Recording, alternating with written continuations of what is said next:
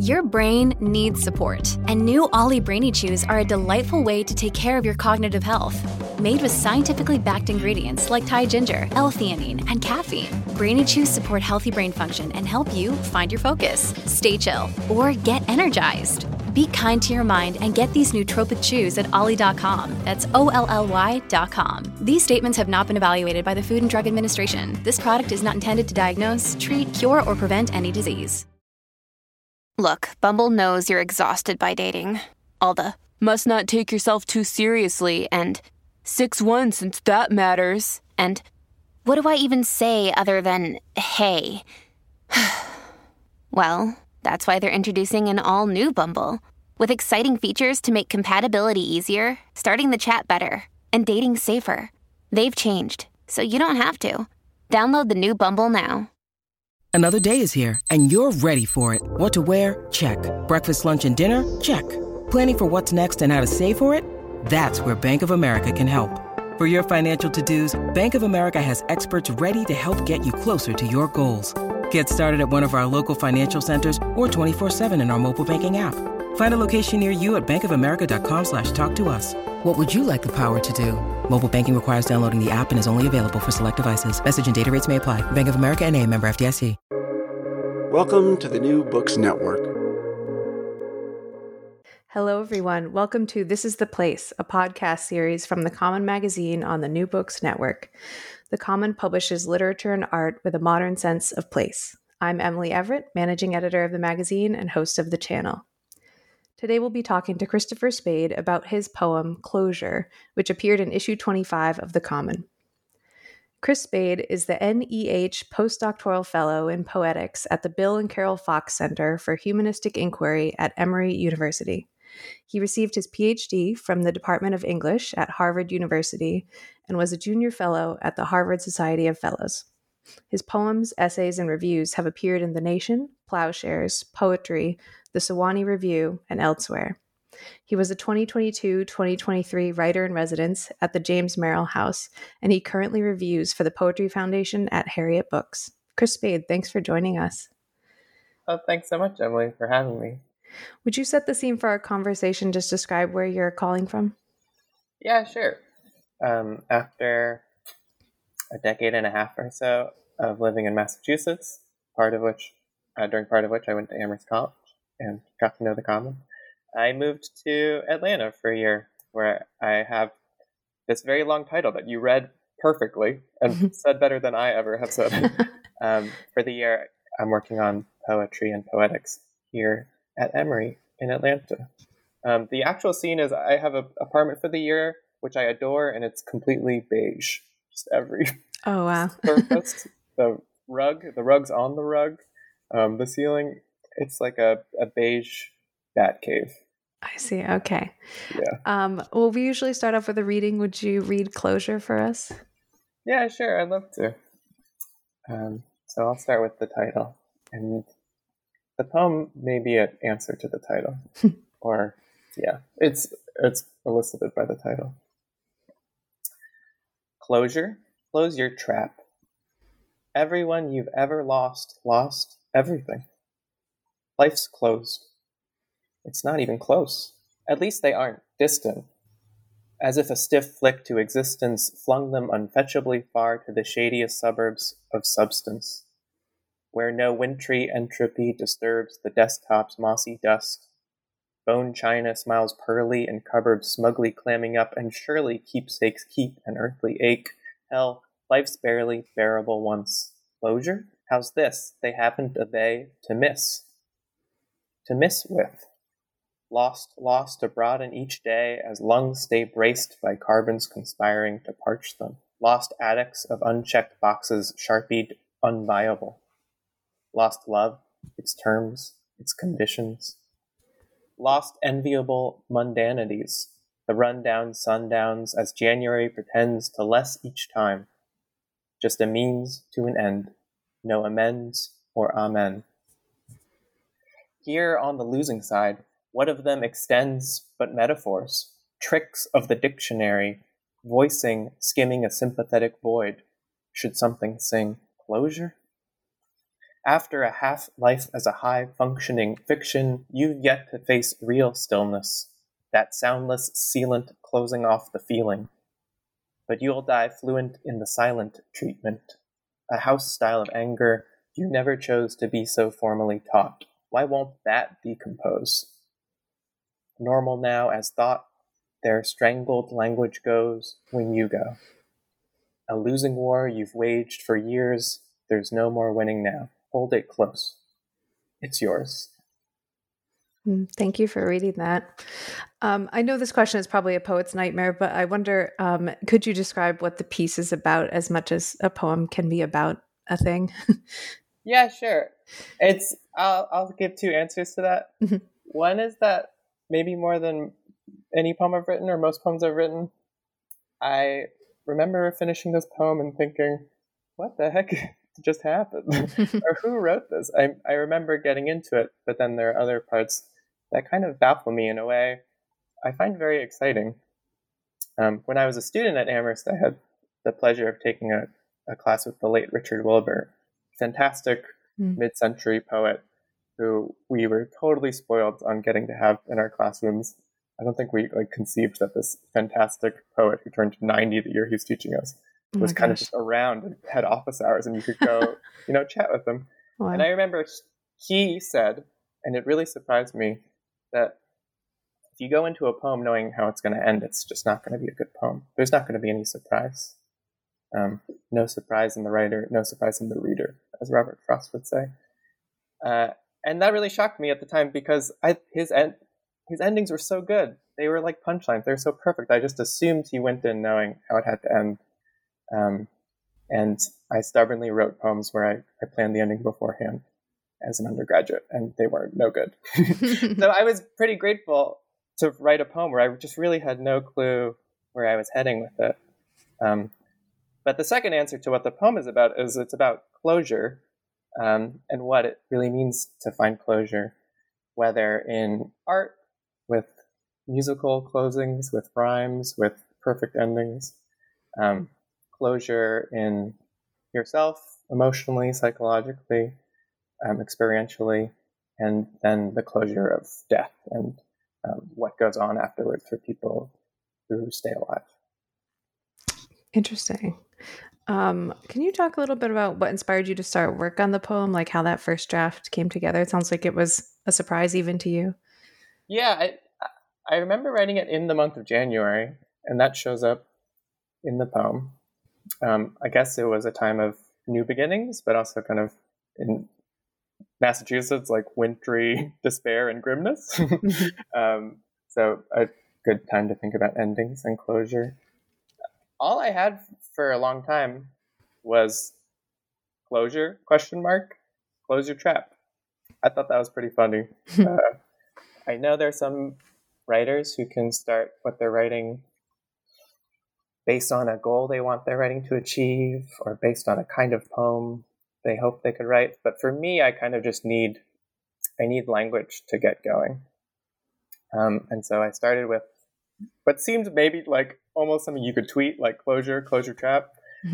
And I tried to think of what kind of voice or stance in the world would look at closure and reply, like sassily and dismissively, shut up. What are you talking about with closure?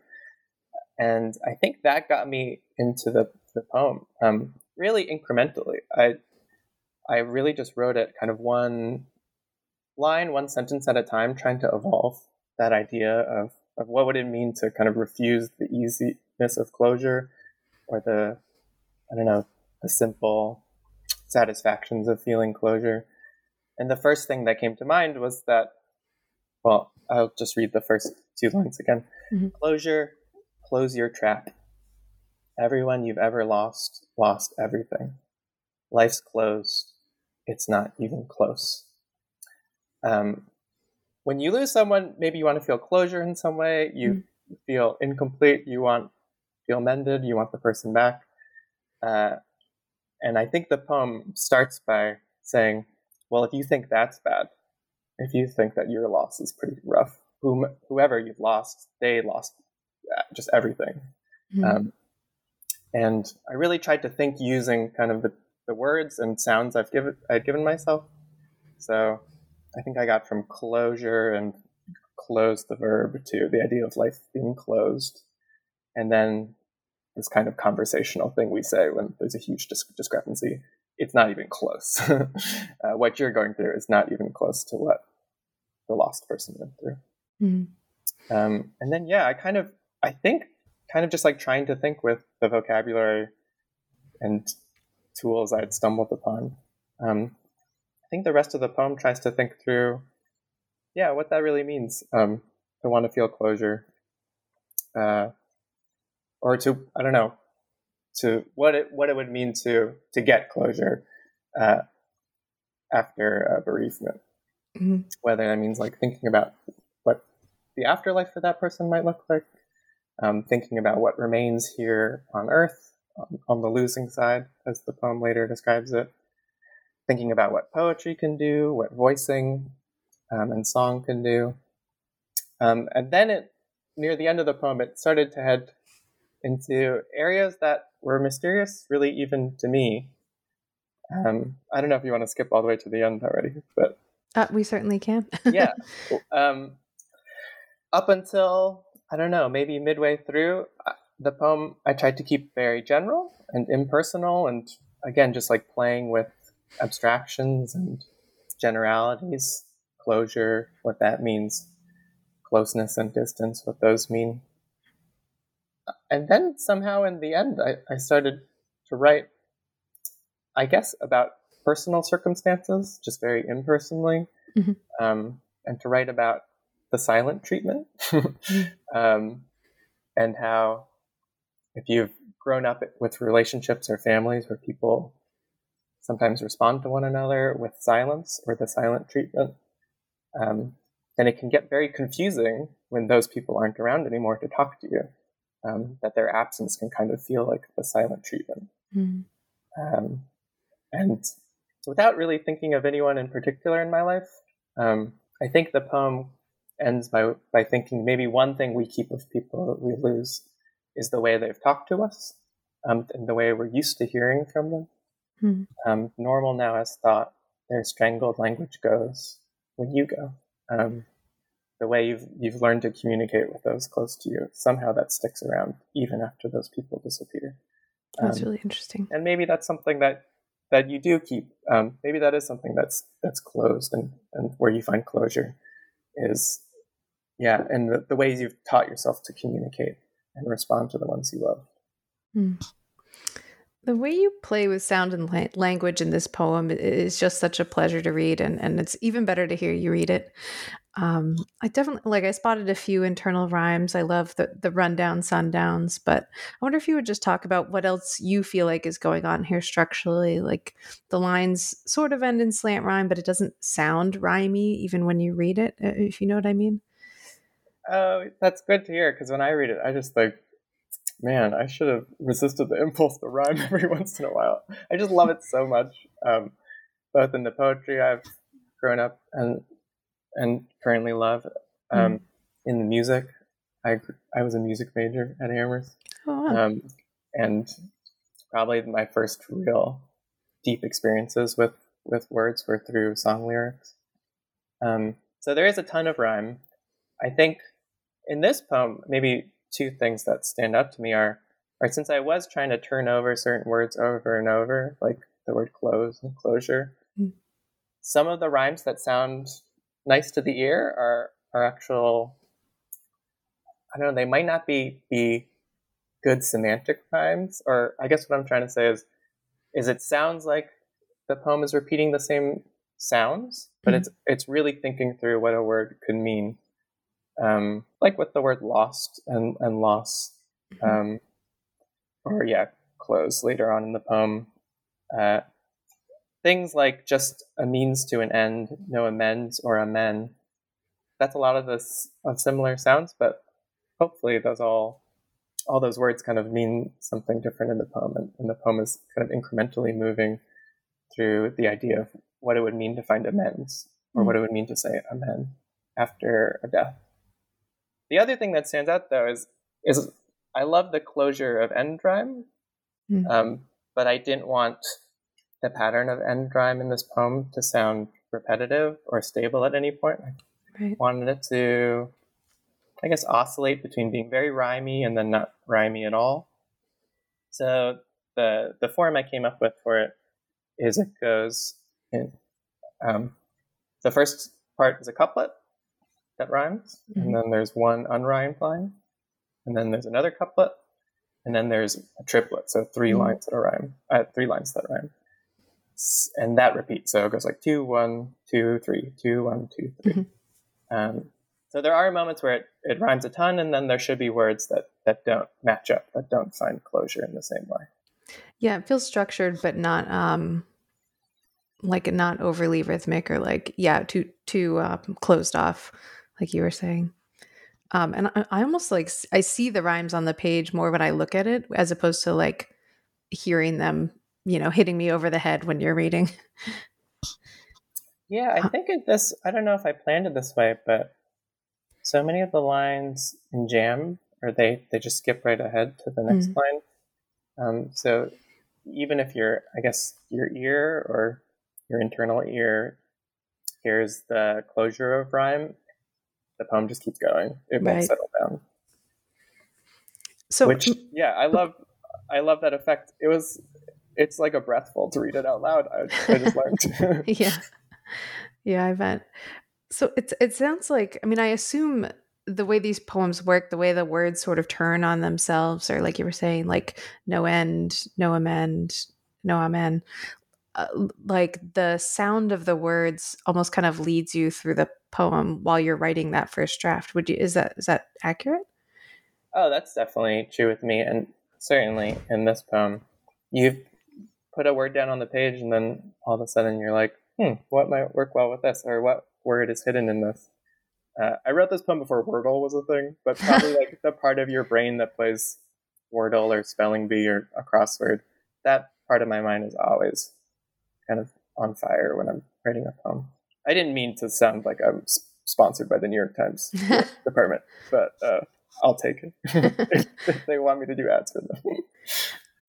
When you need mealtime inspiration, it's worth shopping Kroger, where you'll find over 30,000 mouth-watering choices that excite your inner foodie. And no matter what tasty choice you make, you'll enjoy our everyday low prices, plus extra ways to save, like digital coupons worth over $600 each week. You can also save up to $1 off per gallon at the pump with fuel points. More savings and more inspiring flavors make shopping Kroger worth it every time. Kroger, fresh for everyone. Fuel restrictions apply.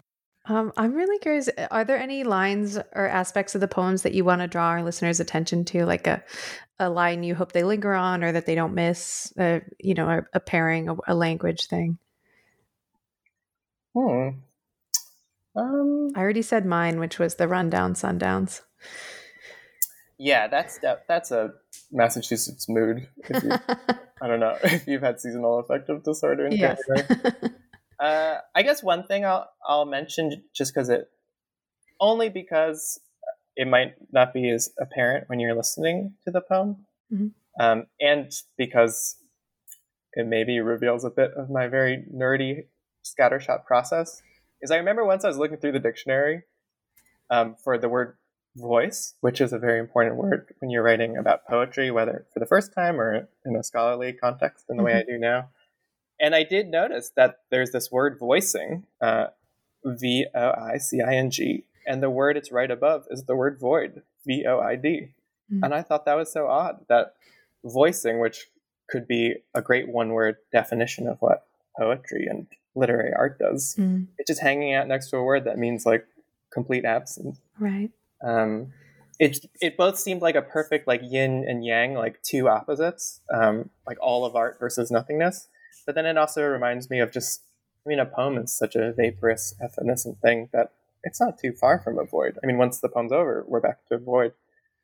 So that great find that I stumbled on led to this sentence in which voicing and void are italicized. Here on the losing side, what of them, the people we lose? What of them extends but metaphors, tricks of the dictionary, voicing, skimming a sympathetic void? Should something sing? Yeah, I did. I mean, it stands out on the page, I think, a little bit because of the italicized, but yeah, I'm glad you pointed our attention to it. Oh yeah. Also, I don't know. I always feel like the parts of my poems and essays and anything that I like the best are the things I didn't come up with. So I'm glad the dictionary came up with that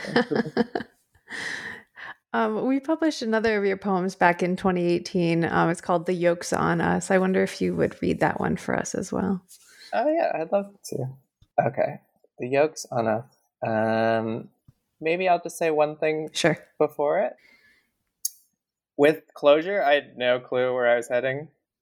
I feel like this poem I'm about to read was very different, where I came up with an idea and I thought, let me run this idea into the ground. Or I like this one idea, let me see how far I can take it. And so a lot of the lines, pretty much every line in the poem, uses this effect called zeugma. I have a PhD in English, I should know how to say it. Zeugma, which is this figure of speech where you use one word in two very different ways in the same sentence. Wow, I have never heard that phrase before. Yeah, so like a classic example that will show up in your poetry textbooks is Alexander Pope in his very witty, compressed classical poems would have lines like, I think, here, let me find a famous example. I scribbled it down somewhere. In The Rape of the Lock, he's addressing someone named Anna, and he's talking about where she hangs out and has tea parties. Hear thou, great Anna, whom 3 realms obey, doth sometimes counsel take, and sometimes tea. So it's the room where she takes her counsel, where she takes advice, and it's also the room where she takes tea. And the word take does both work at once. Right, so it's almost like a turn, like within the phrase. Yeah. Or kind of like a pun, or I don't know, it's you're kind of getting 2 for 1 with your verbs. Maybe an example that's like a lot closer than Alexander Pope is if you know the Alanis Morissette song Head Over Feet. She has this line, you held your breath and the door for me. So held is both like holding your breath and holding the door. Anyway, I wrote a poem running with this cool trick called zeugma, which comes from the Greek word for yoke. So I think that's where I got that. That makes the poem sound much smarter than it is. You'll see, it's pretty goofy. Okay. The yoke's on us. We broke the law and into smiles. We sowed dissent and daffodils. We wiped our tears in private files. We stacked the deck in dollar bills. We shot the shit, then shot the sheriffs. Exchanged vows and currencies. We raised the dead and export tariffs. Ordered troops and extra cheese. We counted calories and bodies. Played Monopoly and God. We lost our passwords and libidos. Left for dead an old Cape Cod. We practiced abstinence and cellos. Filled up hard drives and sing. We seized the day and 80 kilos. Saw and said and did something. We joined a gym, the June Rebellion. Marched on Washington and meth.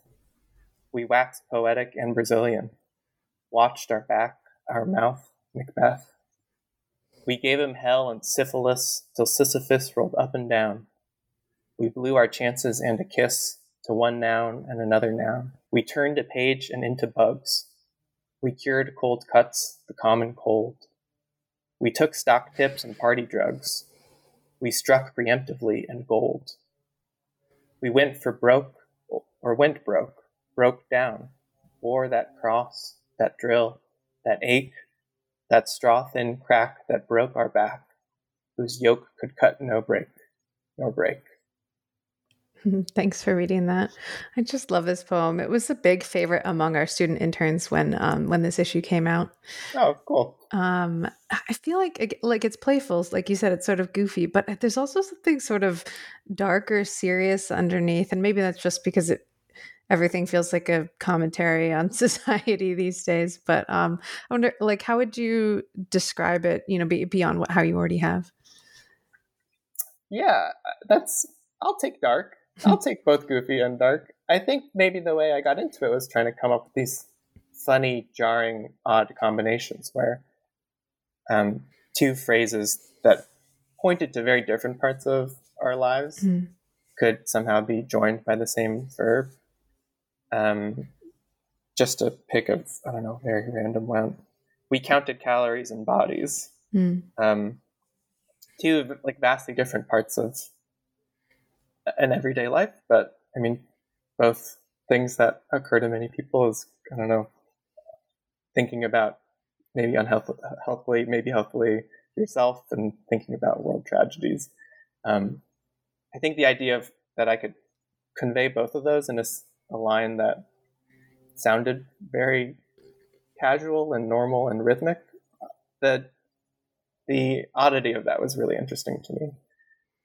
But then it turns out if you do that 30 times in a poem, suddenly what you have is a poem with, on the one hand, a very unnerving, rigid rhythm and rhyme scheme that just seems like, I don't know, it keeps going and going like a metronome. And then on the other hand, you have, I don't know, a mindset or a mentality that just can't keep it can't pay attention to anything. Just we're jumping from abstinence to cellos to hard drives to prison to, I don't know, rebellion to getting a Brazilian.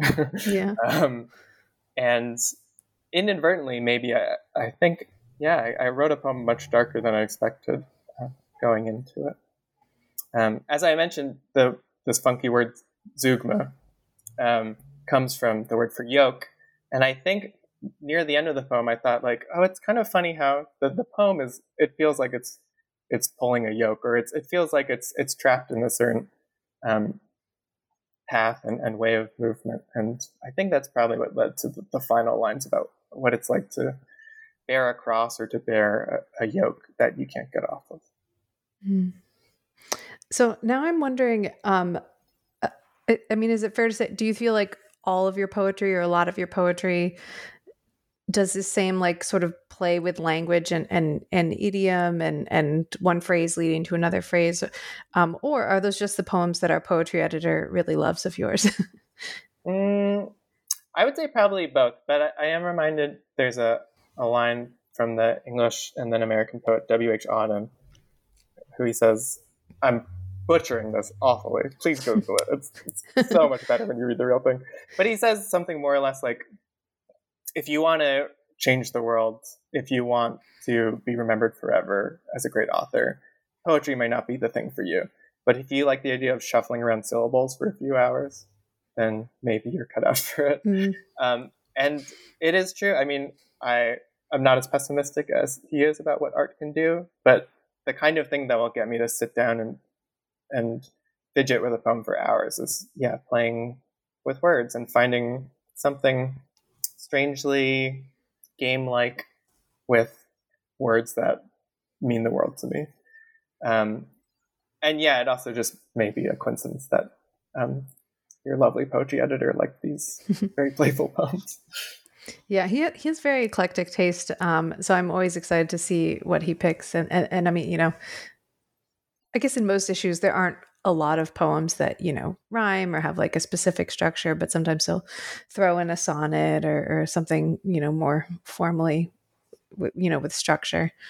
I remember that even from, so we emailed beforehand and I mentioned that the first issue of The Common came out when I was a senior.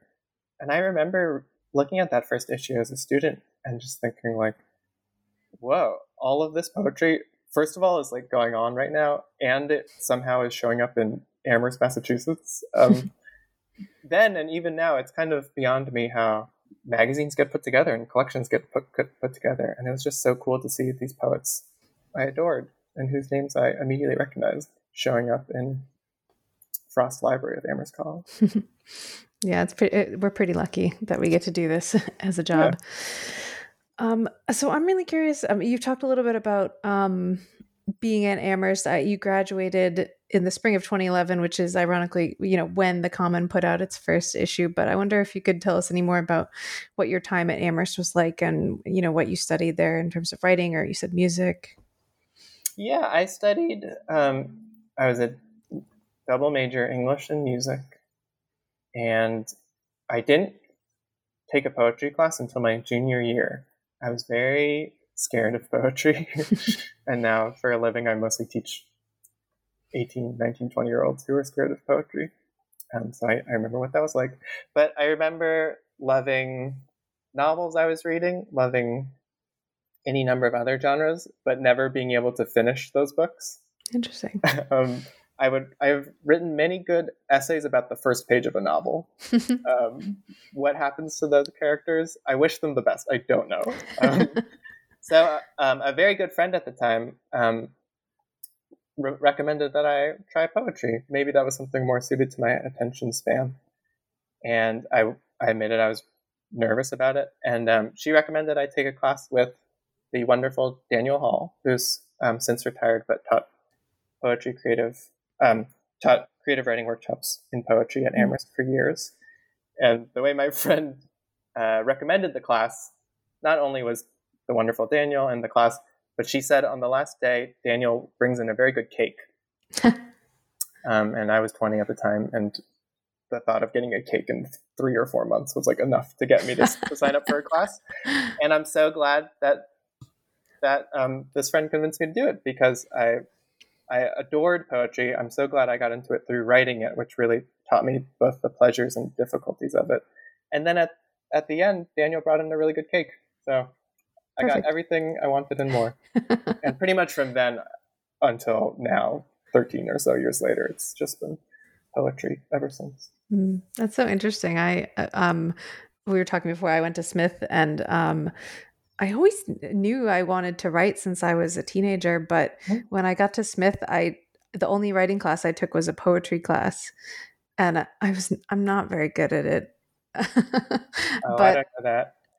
I think the idea of taking a fiction class would have been so insanely intimidating to me at that time. I feel like there is something very intimidating about claiming yourself as a writer, or claiming to have something to say creatively, and poetry felt much more digestible because I knew I could do some good sounds or make some nice rhymes. Sure, yeah.